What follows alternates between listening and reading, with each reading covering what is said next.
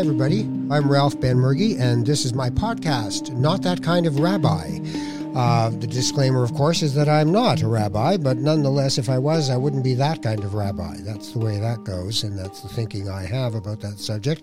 I'm going to explore ideas around spirituality, organized religion, disorganized religion, all the different manifestations of some of the people that I've come to know and love over the years, and just to sort of check in on the journey and see where they're at. Somebody who I have known for, most of my lifetime, since I was maybe 24, 3, something.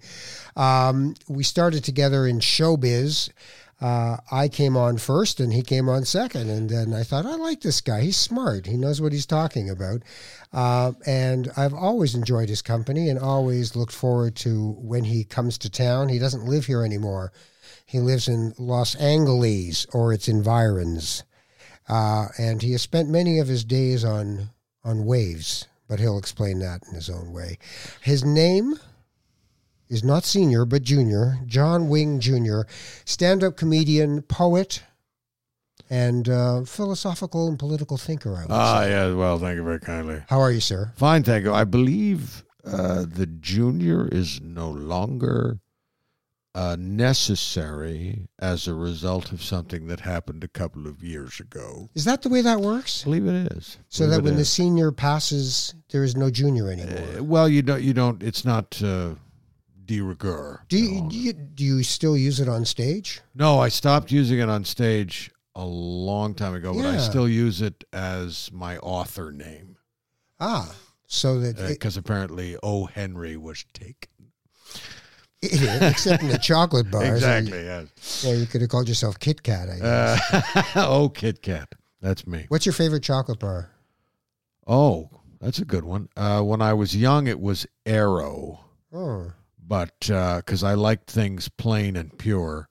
But I think Coffee Crisp is probably my Coffee favorite now. Crisp, the sediment layers of Coffee Crisp. Yes, the rock strata of chocolate.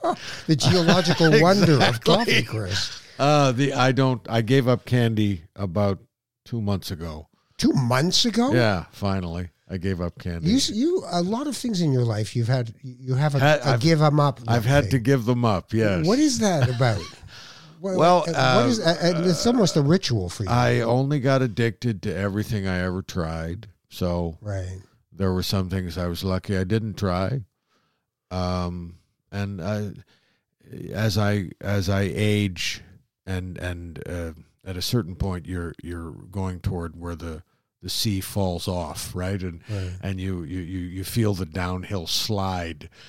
So you have to I still drink cola, which is probably not a great idea. I still have sugar in my coffee, but the candy thing, and I lost 10 pounds.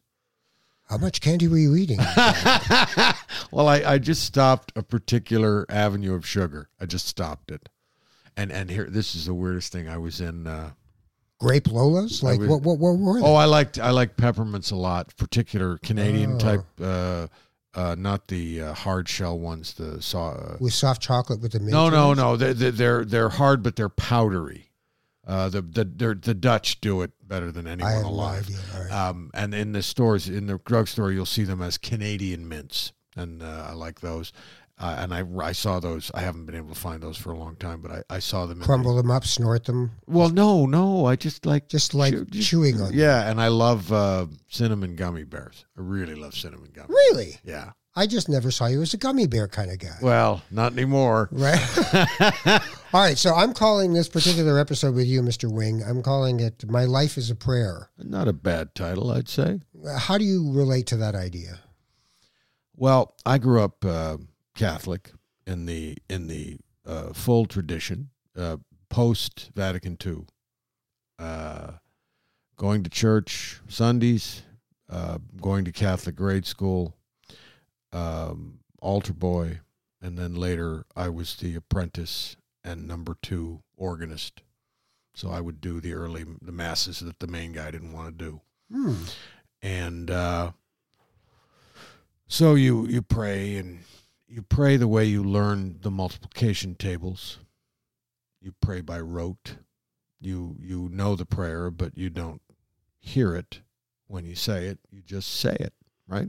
Right. So then I. So wait, let's go into that for a second. All right. That world.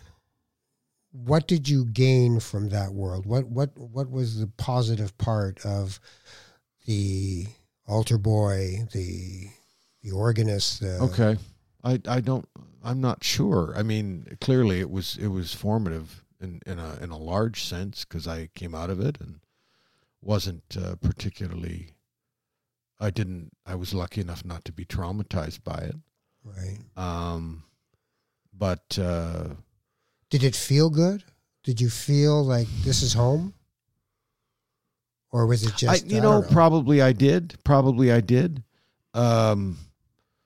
the things that I remember about it are not necessarily formative. I remember the pattern in the floor, because I would stare at it a lot and imagine it was 25-52, 25-52, 25-52, right? That is so you. Yeah. Well, part of being a comedian or a writer in any real way is you have to get down to the floor and look at things from a perspective that you're not getting, right? I like the singing. I really like the music. Yeah. When I played it, when I sang it, I like those things. I found confession a little odd.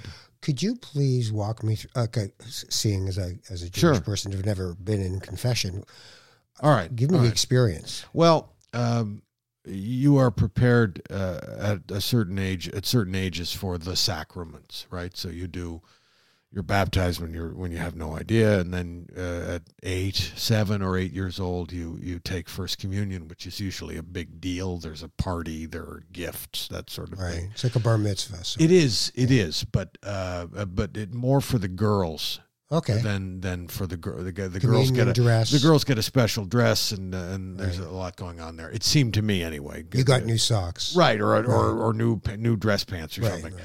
So you do First Communion, and you're informed that you're informed this thing that you're eating the body of Christ and you're drinking the blood of Christ. Although I was never a wine guy, thank heavens, because I'm an addict. But so and why this doesn't freak a child out, I don't know, but it didn't. Right? It doesn't freak you out. So okay, fine, and it's the most tasteless, disgusting thing you've ever put in your mouth, and you're not allowed to chew it. This was the biggest thing. That I think it later changed, but you're not allowed to chew it. So you have to get enough saliva on it to make it soft enough to swallow, and it is disgusting how long that takes and how bad it tastes. But I don't want to disparage the church in any way. No. So just their choice of Triscuits. Right. So yeah, exactly. Okay, yeah. So if it had been Triscuits, I might have liked it better. Rosemary and olive. I'll take the look. No. You kneel. The supplication is. But you're not alone. Everybody's doing it. Yes, but you are alone in your experience. So what was wrong with the supplication? Well, that you're kneeling and he's giving it to you. Is that a bad thing? No, but I don't think about it very often, and now I'm thinking about it, and it's a little creepy. You know what I mean? Out of context. All. Yeah. Like anything, I was talking to people at a rehab center on Saturday, and I was talking about how you have something, you're transitioning behavior. You have something you did, and you're transitioning to it's something you don't do. So you go from I do it to I don't do it.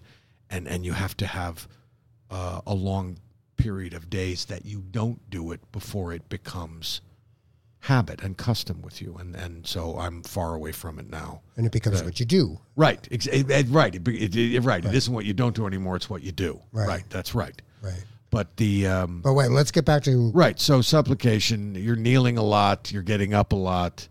And there are masses of the year where you're kneeling a lot, and it's not comfortable, and it's not supposed to be, is it? No, I'm sure it's not. I'm sure that's part of it. So anyway, getting back to confession, which is what your original thing. So when you're, I believe it's 12 or 13, the priest comes into your class, and you're going to be prepared to take the sacrament of confession, and he talks about you learn certain things to say because you have to say the same thing each time. Forgive me, Father, for I have sinned. Bless me, Father, for I have sinned. Bless me, Father, for I have I am sinned. heartily sorry for my sins, etc., etc. And he says, No, say the whole thing. well, no, Do okay. you remember? Bless me, Father, for I have sinned. And he says, remember Jesus Christ is born your Savior.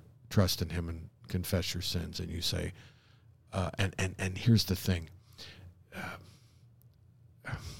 This is just my opinion. But at 13, what do they want you to confess to?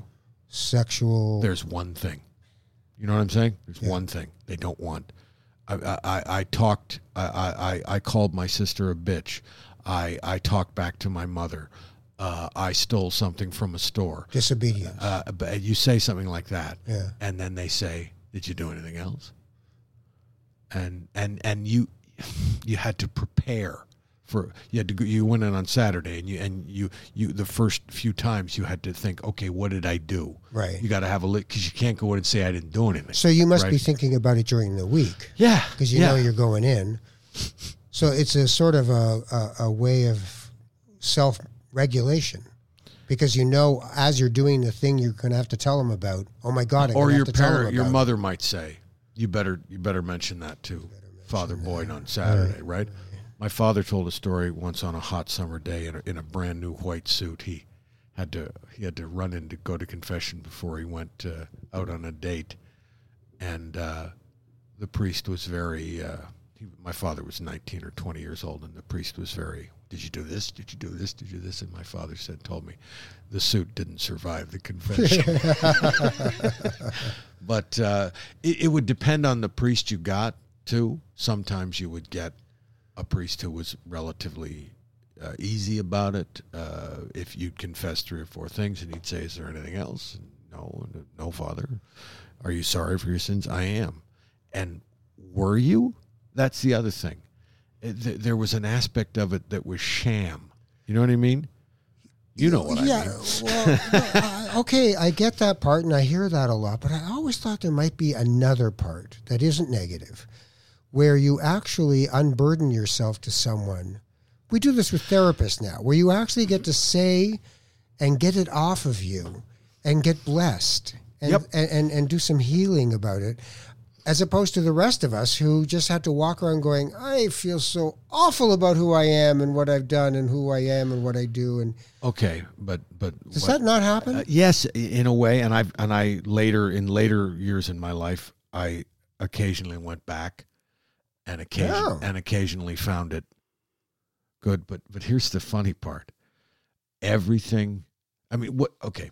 As a preface to this, they are attempting to develop your personal conscience. Right. And that's a good thing. Right. It is a good thing. Yeah. I'm not crazy about how they do it, but it is a good thing, and it does develop, and you cannot commit, I don't want to say a mortal sin, but I just said it.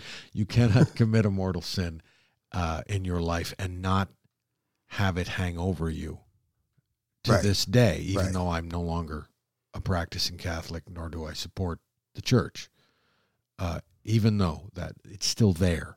So and that's why they do it when you're a kid, because it imprints itself upon you. So here's the thing from the Jewish tradition. The word sin is not about an evil act. It is more about an inability to aim correctly. It is being off target. It is about inaccuracy? The Buddhists would call it to be unskilled in your approach to life, as opposed to being skilled in how you are dealing with life.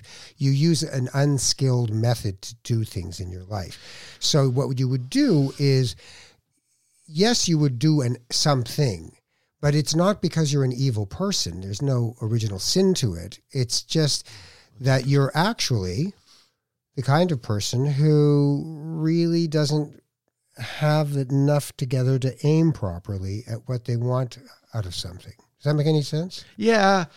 You don't like it, though. No, I don't like it, but it makes sense. I'm not saying it doesn't make sense. What I don't like about it is you can be extremely skilled at doing bad things. Well, I think when I use the word skillful in the Buddhist sense, it's not about making sure that you're really great at a Ponzi scheme. Okay, right. Exactly. That's more or less what I was thinking about. No, that's Wall Street. What? All right. What the church? No, the key. There's a key here, though. All right. What the church wants is what Yuck wanted in the old days. They want you tethered to them. Right. And what they don't tell you and what you have to find out for yourself is you can do it yourself. You can confess. That's a Protestant point of view. But you can. No, I'm just saying the Protestant point of view was I don't need all these people to give me permission. I can be a religious and spiritual person or either one or another. Well, no, but I'm talking specifically about confessing. Confessing a sin to God as you understand. But don't we do that with therapists now? Aren't they our confessors? I'm going to tell you this. It's in strictest of confidence. And so I get to say, forgive me, therapist, for I have sinned. I'm having an affair with 3 different people. But is the therapist there to forgive you? I'm not sure. The therapist is... Well, to help you forgive yourself. Exactly. And that's different. That's different. I think. I don't know if that's true. In an enlightened moment of confession, I would imagine an enlightened preacher would be able to help you to forgive yourself. But I think the being tethered to the way the church does it, it closes you off. Sure. And like I have a friend who I've had since high school, but we reconnected a few years ago, and he walks the walk. He's one of those guys. Right. Walks the Jesus walk. And if you don't walk it, he couldn't care less. Right. He simply couldn't care less. It's his walk. It's not yours. Right? Right. He has his opinions. Occasionally we disagree. Big deal. Not a problem. So I would occasionally ask him to pray for things. When I quit smoking, I was with him for a day, and I said, I have to quit smoking, and I need help. I need strength. And I would like you to pray for that strength for me. And he is of the belief that I won't say it right. I'll have to paraphrase it. Whenever 2 or more get together in my name, I hear them, like that. Yes. Right. Okay. Yes. So he's that cool. So one day I'm on a plane and I'm flying somewhere, and I think, I need this to happen, or I need my daughter to be safe, or something I was thinking about. And I thought, I must call Daryl and ask him to pray for this. So why wouldn't you pray? Why wouldn't you extemporaneously pray? And then I thought to myself, well, I should pray for it first. And then I will tell him to pray for it, and then there will be 2, and then right? Right. And I told that story. We were hanging around, he and his wife and some other people, and I told that story. And I said, and then it occurred to me I could pray for it myself. And there was a pause, and his wife said, and it only took 6 years. And that's true, because here's another thing about growing up Catholic. You know things from the Bible, that the things they would like you to know. You are not encouraged in any way to read the Bible for yourself. They read things to you, and that's what you're supposed to know. And just relax. You don't need to know any more than that. And that isn't exactly blatantly said, but it's totally implied, in my opinion. And I'm sure there will be people who disagree. But when you were a kid, did you ever want to be a preacher or a priest? No. Really? No. It might have, a fleeting idea of it might have passed over on a. See, I'm only saying it in a day, surprised way because I know that part of getting up on a stage as a stand-up comedian is wanting that same sermon moment that you can get in the other way, but with lots of laughs interspersed. Right. It's funny. I'm working on something right now that I'm going to be trying tonight. And the whole problem with it is it's too preachy, and I'm trying to find a funny angle on something that I am actually passionate to speak about. It's very difficult. When I remember when Mort Saul came to the club, were you around when Mort Saul came? No, but I've met Mort Saul. Yeah, not a fun guy. No, but he's fascinating to talk to. Yes, but my point was he came to the club and he preached. I mean, preached. Took out a newspaper and was preaching the gospel. And then every once in a while, he'd tell a really solid joke, right? He had a hat. And the place would go nuts. And I realized as a stand-up, you can say anything you want as long as you throw them a lifeline every once in a while where they get to laugh. You know, well, Uncle Dirty, you know, all these kinds of comics who did that sort of thing. You know, Uncle Dirty, our audience might not know. His name was Robert Altman, and he died a couple of years ago in an old folks' home in New Jersey. And I called him about a year before he died, and say hello. How are you, Dirty? We always called him Dirty, and he said, "John, great to talk to you. Did you hear? There's so much lead in the water in Flint. The child molesters are using magnets." Oh, God. And he was 84 years old, and he had a joke for me that he had written that day. Oh my God! And I told it to somebody, and they said, "Lead doesn't attract magnets. Lead wouldn't work." And I just thought, man, it's not. Yeah, I was sort of on the child molester buzzkill, you know, in the joke, but yeah, that was his type. That was his kind of joke. Of course, because he was a provoker. Joke. All right, so so I'm sorry, we've left the Catholic Church. I did leave, but it was weird. I had children, and I came back. That's not weird. That's many people do that. Yeah, but then I had children. So why did you come back? I wanted them baptized. Why? Because it was foolish. Was it? Because I wanted them to have something of the childhood I had. Okay. Even though I was raising them in California with a woman who was not a Catholic and wasn't terribly religious, although she's not atheist. So I wanted them back for my parents, maybe. They had grandparents alive too when they were born. Anyway, so I had them baptized. But it sounds like it was just a reflex. Like maybe it might have been somebody hits your knee. Your leg. My mother had a baptismal dress that went back to 1879 with Cinzano Concilio, and the last two names on it are my daughter's, and it will probably be the last two names that are ever on it. Oh, you never know. You never know, but it's continuity was important to you. In a way, it was. And then when they got to reasonable thought process age, 4, 5, 6, I started taking them. When I was home, I would take them. I found a church I liked and a priest I liked, and I took them to church on Sundays. Catholic at church. Holy Redeemer in did not know that. La Cañada, California, or Montrose, California.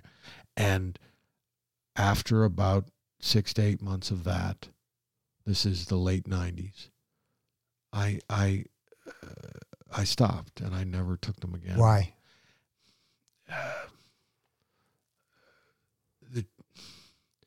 There were disagreements I had with the church, and eventually I couldn't handle it. Especially LGBTQ, especially that really bothered me. Yeah, it's a deal breaker for a lot of people. The lack of compassion I was hearing from the pulpit for people, and I put it somewhere the other day. Whatsoever you do to the least of my brothers. I mean, I love the language that I grew up with. I love what it says, and I've learned things from priests. When I was long past having left, I went back. I was home one Christmas, and my mother said, "Come to church with me," and I did. And the priest did a sermon about the power of forgiveness, in that God gives us this power to forgive other people. And I had never looked at it that way, and I was fascinated by it, and it has informed me ever since. Not that I'm a perfect person or anything like that. You're so close. I'm so awful. You're so close. But I have reached out to people and attempted, because hating someone, this is what I'm trying to talk about on stage right now, is hate, which I don't understand. But because it is poison. It is not hurting you. Well, that's what you say. Hate is the poison you drink, hoping to kill the other person. Right. If I hate you, it doesn't hurt you. Well, if you knew I hate it. But let's say I hate let's say I hate Justin Trudeau.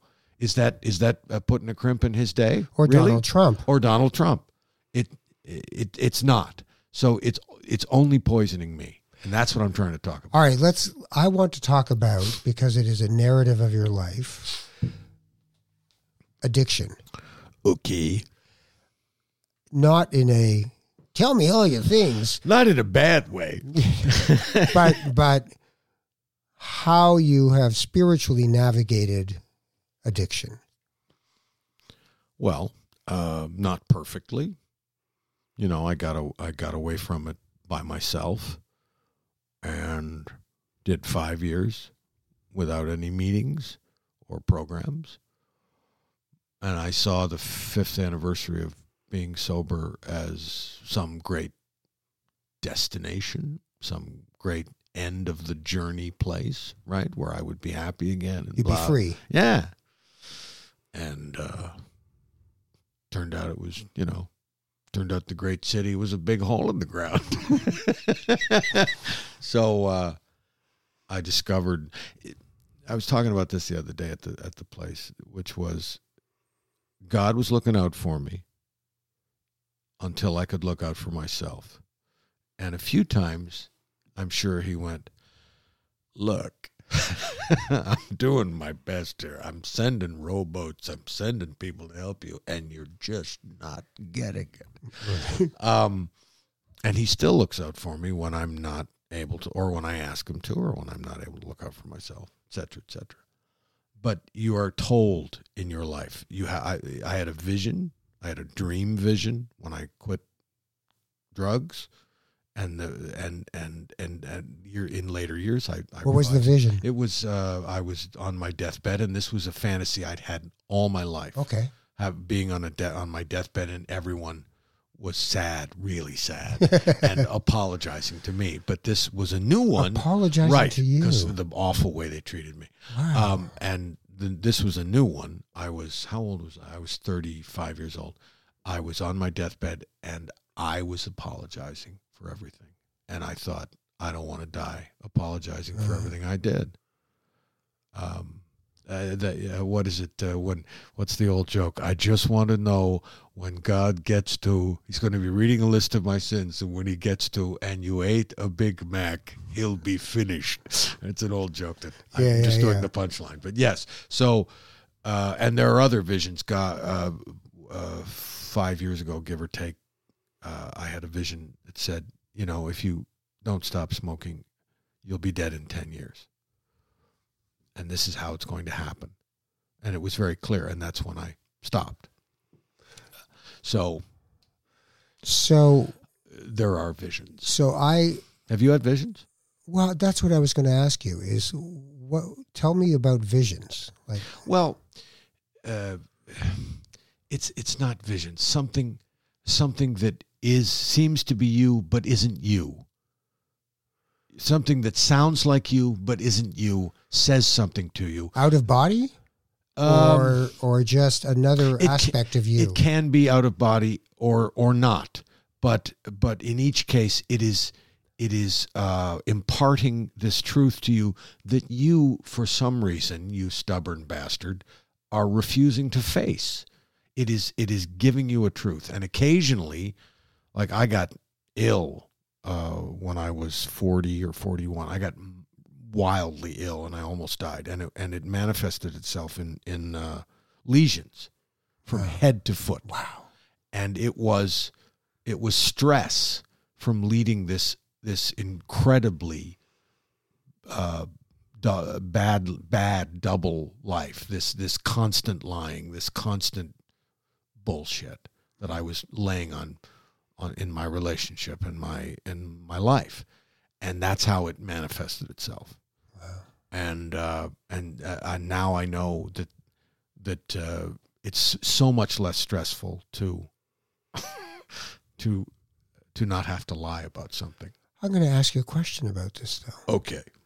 If all of those years you had regularly gone to confession, would you have let that mountain get that big? Well,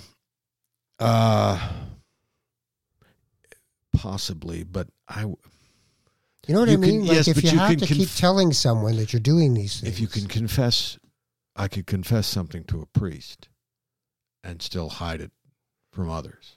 Except if you're confessing that you're hiding it from others, you're surfacing the issue. Forgive me, Father, because I'm lying to my wife. I'm lying to my wife. Absolutely. Right? Yes. And then you go home and lie to your wife and think, wow, I'm really, this is a thing. It is. Right? Because now I know that somebody knows that I'm doing this, and I'm doing it right now. Look at that.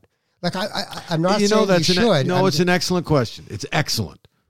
I don't know. You could easily be right that it would have been much easier. And my arms are folded and I've closed up because I don't want to accept this particular thing. Who the hell invited this guy into my head? I thought he was my friend. I got to say this. You are not a standard rabbi. This is not why I came here. I'm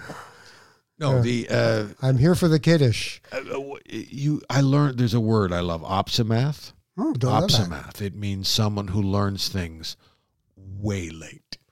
Isn't that all of us? Yeah, it is to a degree. But so when you're going through dealing with those addictions in the first place, I know that AA has the idea of there is a higher power. And yes. Was there something where you remember actually the process of surrendering yourself up to a higher power? Yes. It's a way to accept that there are things you don't control. Because one of the big problems is if I get mad about this, what I want to happen will happen faster, right? What does that mean? Well, if I am frustrated,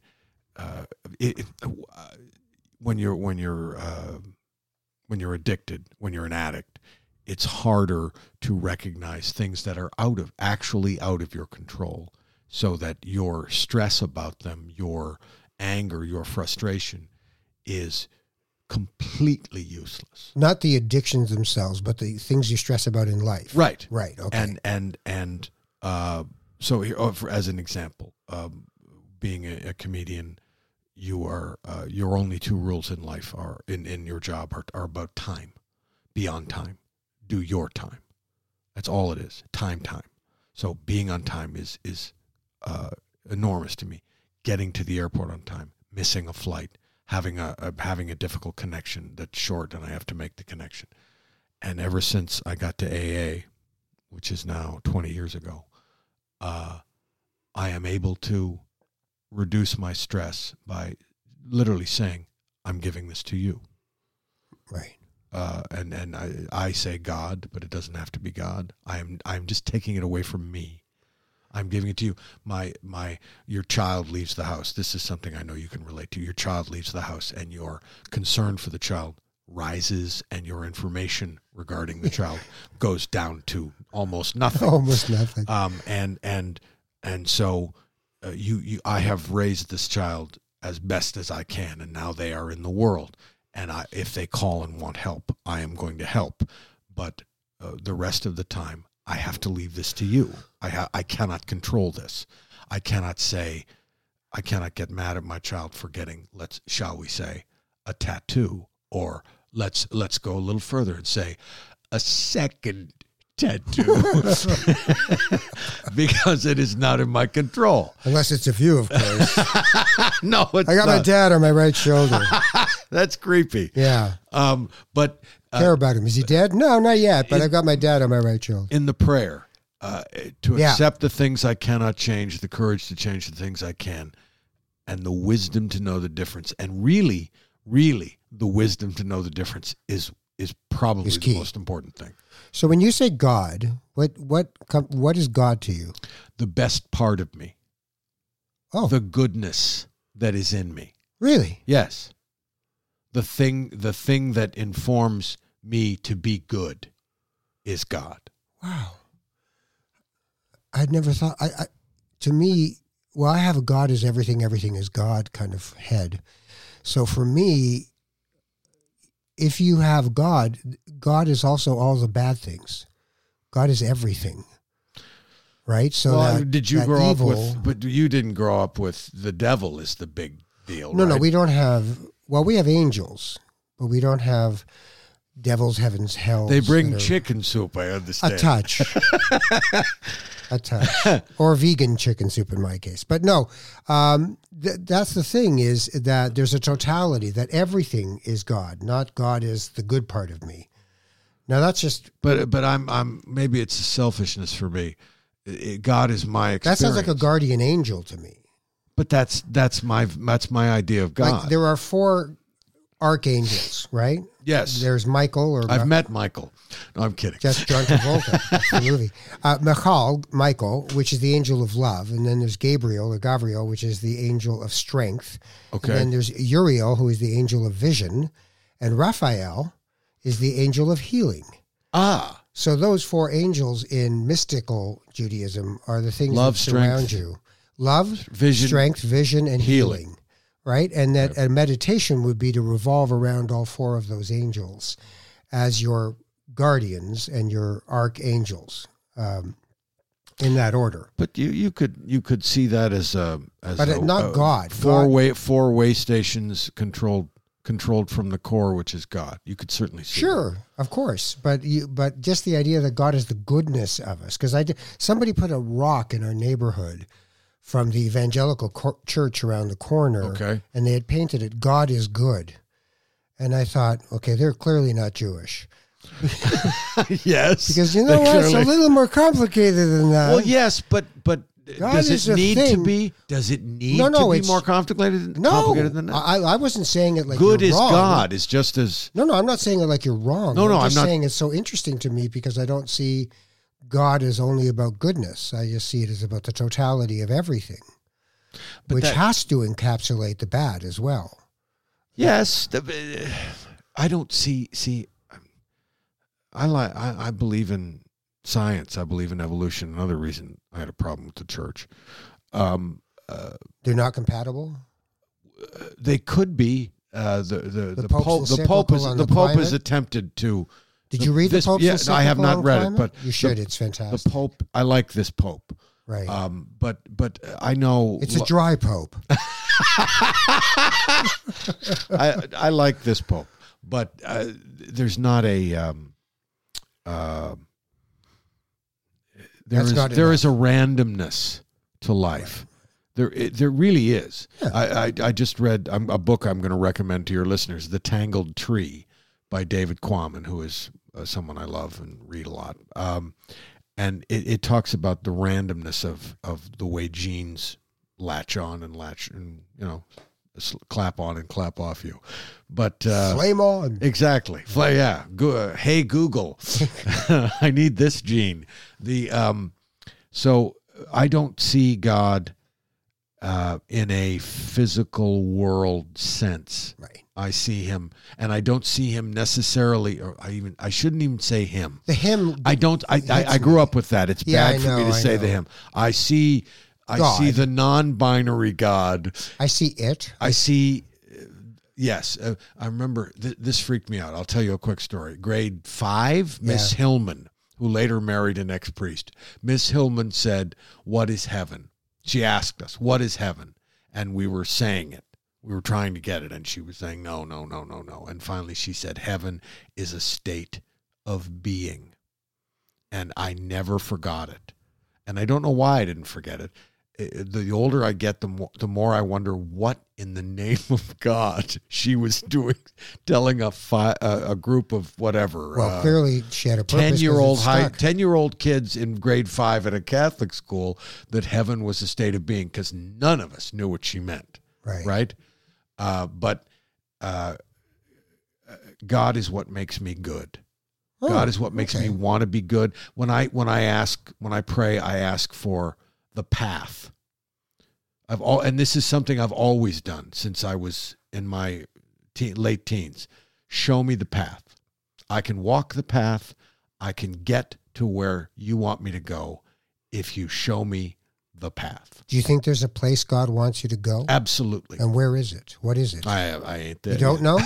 Well, he got me to where I am. Right. You know, we have discussed this privately before. I said to my daughters, the best thing you can do when choosing someone to marry is to be really lucky. And I was really lucky. And not only that I married that person, but that she stayed with me and we got through some very difficult periods. And now our children left and we discovered this awesome thing that was 25, 30 years after we met. All the things we liked about each other were there, still intact, waiting for us to come back to a place where we could be together without children in the house. So now... And that's luck, and that's God, and that's God saying, here's the path, walk the path. Okay. Right? All right. So a life of stand-up, a life of thinking of what to say to people. Is stand-up a prayer? Or is it just a craft? It's totally a craft, but it's a prayer if you can conjoin the word prayer with fantasy, because what stand-up is, it is something that happened to you that you embellish fantastically. But in sharing that with an audience, in that moment, in that night, when that joke explodes, and there's that moment where you don't have to work for a minute. You can just be with these people. Oh, baby. But did you see Nanette? Did you see the Hannah Gadsby special? No. Does anyone here? Oh, I did. Yes. Okay. She talked. She deconstructs her entire act, but it was beautiful, and it was also viciously painful to listen to. Paradigm changing, though, and you can already see in 2 years. No, it was beautiful. The changes that it has wrought in the business, in the idea of what stand-up is. And she talked about how you create tension and then you release it. I can give you an example. You ready? You want a quick example? Yes. Okay. I talk on stage about my neighbor Bill, who is a retired policeman, and he's a gun enthusiast. He has a big display case in his front room, and it's full of guns. And every time he buys a new gun, he invites me over to see it. And he had me over a few weeks ago, see the new Glock. Well, lovely. Oh, it's nice. It's shiny. You know, what do you say? And he said, you want to hold it? Oh, fine. Okay, I'll hold it. Touch it. I hold up my hand for it. Right. touch it. Please, just touch it. And I hold up my hand. He gives him, and he looks at me a little funny, and he says, hey, John, how many guns you got over your house? And I said, oh, God, well, if I had to count, none. And he says, none? What are you, crazy? What if somebody tries to break into your house? And I said, well, I'm on the road a lot, Bill. Odds are I won't be home.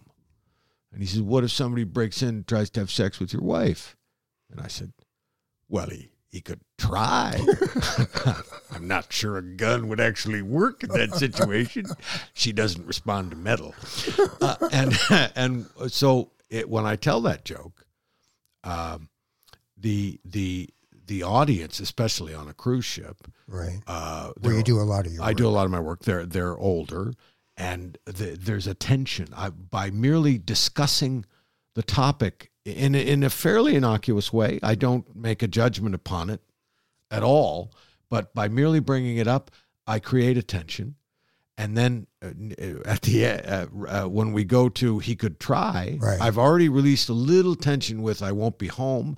And then when we turn over into the fact that he can try to have sex with my wife if he wants, we don't have to deal with right. You let him off the hook. Yeah. And I also say something pretty funny. So and so we're deconstructing a little joke here, but it's the creation of tension and the release of tension. But that's not a prayer, or maybe no, it's it is. not. Comedy is about producing a sound that makes me feel really good because it means they like me. That's all comedy is to me. Huh. I'm. You don't want to leave them with something. No. That's too dangerous to me. That's too dangerous to think. Not too dangerous to do. I'm going to leave them with something regardless, because I can't do comedy without being me, without showing me, right? Right. Right. So you're sharing the human condition. I am, absolutely. But I do not ever worry or think about leaving them with something. No. So you're communing with them. You're saying we're all in this together. I'm like you. I'm a human being. Yes, you must connect. Yes, but see, you're looking at it, and not to criticize, but Ralph, sit down. We must talk. Office. You're looking at it from almost purely from a philosophical standpoint. Many years removed from the last time you did it, and we all do it for different reasons too. It's not. I'm not saying everyone should do it for the reason I do it, or does, but you're looking at it from afar. No, I'm looking at it from a religious point of view, because I would tell you the same thing if you were a rock singer and there were 15,000 people in the arena and they were all listening to you sing a song. I see that as a spiritual experience. I don't see it as just a genital experience. No. I'm not seeing it as body. I'm not seeing that either. But what I'm saying is, I believe if I think that, it's not funny if it's not true, right? I mean, it's got to have an essence of sincerity to it. You can't just keep contriving things, or can you? You can't. That's true. Something in it has to be true, right? And it should be the thing that starts it. So if a comic says, "Why is it we look between our legs when we go to the bathroom? What are we checking for exactly?" Everyone in the audience goes, "Oh, thank God I'm not alone. I thought I was the weird guy who looks at his own feces." Yes, but you can't write it. We do. You can't write. Right? No, absolutely. Sorry, just asking. You can't write for it. A friend. You can't write it with that idea in mind. No, but it doesn't. You don't need to. It's not that you need an intentionality. It is second nature just to know that you have to be sincere in what you're writing, or else it's not going to be funny. You don't just write for construct. I recently wrote 2 10-minute sets to give to Winnipeg Comedy Festival to submit for possibly being on their gala next year, and I went to a comic friend of ours, Simon Rakoff, to help me with them before I submitted them, and he had some ideas for one, and he had some ideas for the other, and as I was working on the particular one, I realized, this is not you, John. This is not right. This is not your voice. Okay, this is not you. So I'm saying all this to get to the point of you as a prayer. Yes. So if John Wing is a prayer, what is that prayer? Oh, I haven't thought of that. If John Wing, you mean the performer? No, just John Wing is a prayer. My prayer is fail better, show me the path. Fail better is a great prayer. Samuel Beckett. Yeah. Try, fail, try again, fail better. Unfortunately, the generation we've produced, that we've raised, I don't think they understand the value of failure the way we do. You think they just want success? No, I don't. They just want to leapfrog. No. I don't think they. You sound like an old fogey. I do, but I don't think they. Like a I don't. You have to fail first. You remember? You saw me. I do it every day. You. Well, of course, but at what you want the most, you must fail first. Right. There's no. I tell people I did comedy the first night and I destroyed, and then a week later I did the exact same thing, and it was there was no sound. They hated me. It was awful, and that hooked me. That was the catalyst, right? And oh God, you know what? My prayer is, I be good. Find a way to be good. Find a way to help. Faust sold his soul to the devil for a moment of perfect contentment, and he found it helping someone on the street, helping an old man across the street. And I can just imagine him looking up, saying, "I sold my soul for this, for this. I sold my soul." Going to get something out of it. Instead, this guy gets across the street. Yeah.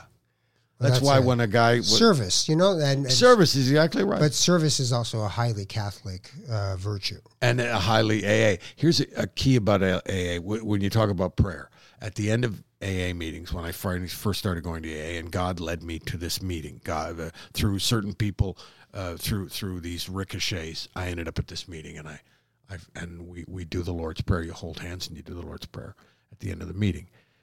And I heard it for the first time in years. I actually heard the prayer and started deconstructing it like a poem. What does this line mean? What does that line mean? And I realized that the prayer is meaningless if you cannot do the forgive those who trespass against us. If you can't do that, it's a meaningless prayer to me. Right. And I learned that by saying it and actually hearing it rather than, okay, it's the end of, so we're going to say the Our Father now so we can all go home and get drunk and watch football, right? Right. So that's forgiveness is the prayer. Forgive myself, forgive others. Don't hate. Don't hate. Well, I pray for you. That, stop it. I hate you. No, I do. I do. Those things that you know, that those shadows that sometimes walk beside you for the things that have happened and the things you've done to yourself. Yes. That you find a way to make peace with all of them and enjoy and savor the moments that you have with those who you love because you love them dearly. A beautiful sentiment. And to you as well. Thank you, sir. Or as the Catholics would say, and also with you. Better than a poke in the eye with a sharp stick. That's what my people say. John Wing, can I still call you John Wing Jr.? Of course. John Wing Jr., stand-up comedian, poet, philosopher king, and philosopher prince. It's too much ego. Scourge of the heavily armed suburbs of Los Angeles. Thank you for doing this. I really My pleasure. Appreciate it. I'm Ralph Benmergui. This is Not That Kind of Rabbi, my podcast. And we're hoping that you enjoy it as much as I enjoy doing it with you and getting to be with these people and share a little bit of time. If you want to get in touch with me, it's Ralph Benmergui, at Ralph Benmergui for Twitter, Ralph Benmergui on Facebook, and ralphbenmergui@gmail.com if you want to drop me a line and tell me what you think and all of that sort of stuff. You take care of each other, and I'll see you again on Not That Kind of Rabbi.